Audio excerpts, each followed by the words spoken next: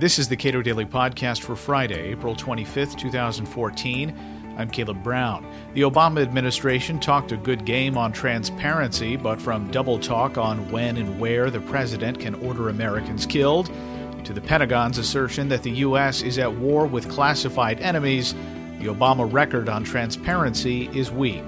Gene Healy is a vice president at the Cato Institute. We spoke today.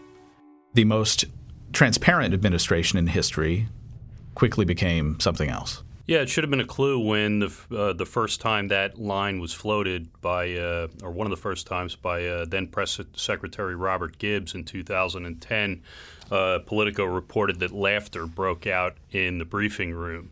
This has been far from the most transparent administration in history. In fact, it's an administration that has attempted to conceal from the American public some of the most basic questions you can debate in a democracy. Questions like, what's the law? When does the government believe it's legally entitled to collect your personal data? When does it believe it's legally entitled to kill you? When and with who are we at war? These are actually things that the Obama administration, the self-styled most transparent administration in history, has tried to conceal from the American public behind a veil of secrecy. They've done a lot of this with Congress's help. I would say that in many cases, Congress has been too complicit. For example, in one of the most staggering examples, last May, Senator Carl Levin, the chairman of the House Armed Services Committee, asked the Pentagon for a list of the associated forces of al-Qaeda that we're legally at war with, the groups that are not al-Qaeda but that are affiliated with al-Qaeda, that the administration and the United States government is at war with under the authorization for the use of military force passed after 9/11. The response was, well, you, Senator, can see that list, but otherwise, for other purposes, it's classified because it would do grave harm to national security, this Pentagon spokesman said, if some of these groups, their names got out on this list, because it would help these otherwise marginal groups gain credibility and street cred, I guess, among other jihadists. So you have a situation here where a congressman, Congress has the power to declare war, has demanded to know who the administration thinks we're at war with and is told he can't tell the American people. Similarly, you had some pushback from particular senators with regard to the phone record surveillance program. You had Senator Ron Wyden going around for years talking about a secret Patriot Act, saying that the American people would be stunned if they knew how the administration is interpreting the Patriot Act behind closed doors. But he apparently felt legally bound not to share with the American people what the U.S. government thinks the law is. And in a lot of these cases, you've had to have leakers. You had to have people break the law to get more information about basic democratic questions. Where else has this administration been, as you call it, the most redacted administration in history? In the long sweep of history, I don't think it's particularly 20th century Cold War history. I wouldn't say it's been the least transparent administration in history. I'd say it's been pretty untransparent, pretty opaque, and it has put a veil of secrecy in front of some basic democratic questions. Well, for one thing, the use of the state secrets privilege. This was something that was very controversial in the Bush administration. The state secrets privilege is an evidentiary privilege that allows the U.S. government, the executive branch of the U.S. government, to shield to make a claim that sensitive military secrets are involved in litigation and that they can't be disclosed in open court.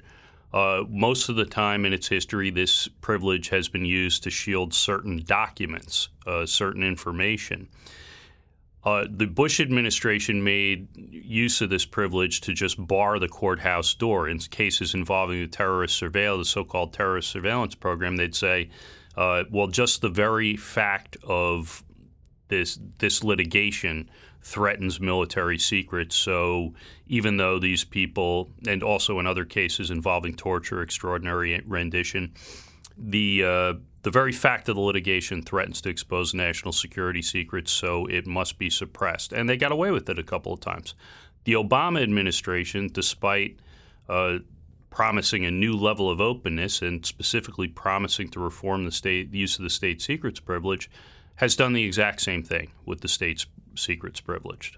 You've written that you can always depend on the Obama administration to do the right thing after exhausting all other options and being compelled to do it by federal courts. What has the Second Circuit essentially told the administration? Well, for several years now, the New York Times has been seeking the Office of Legal Counsel legal analysis that we know exists that outlines the criteria and the circumstances in which, and the legal arguments in which the government thinks it's legally justified to kill American citizens abroad, as they did in 2011 to a U.S. citizen in Yemen.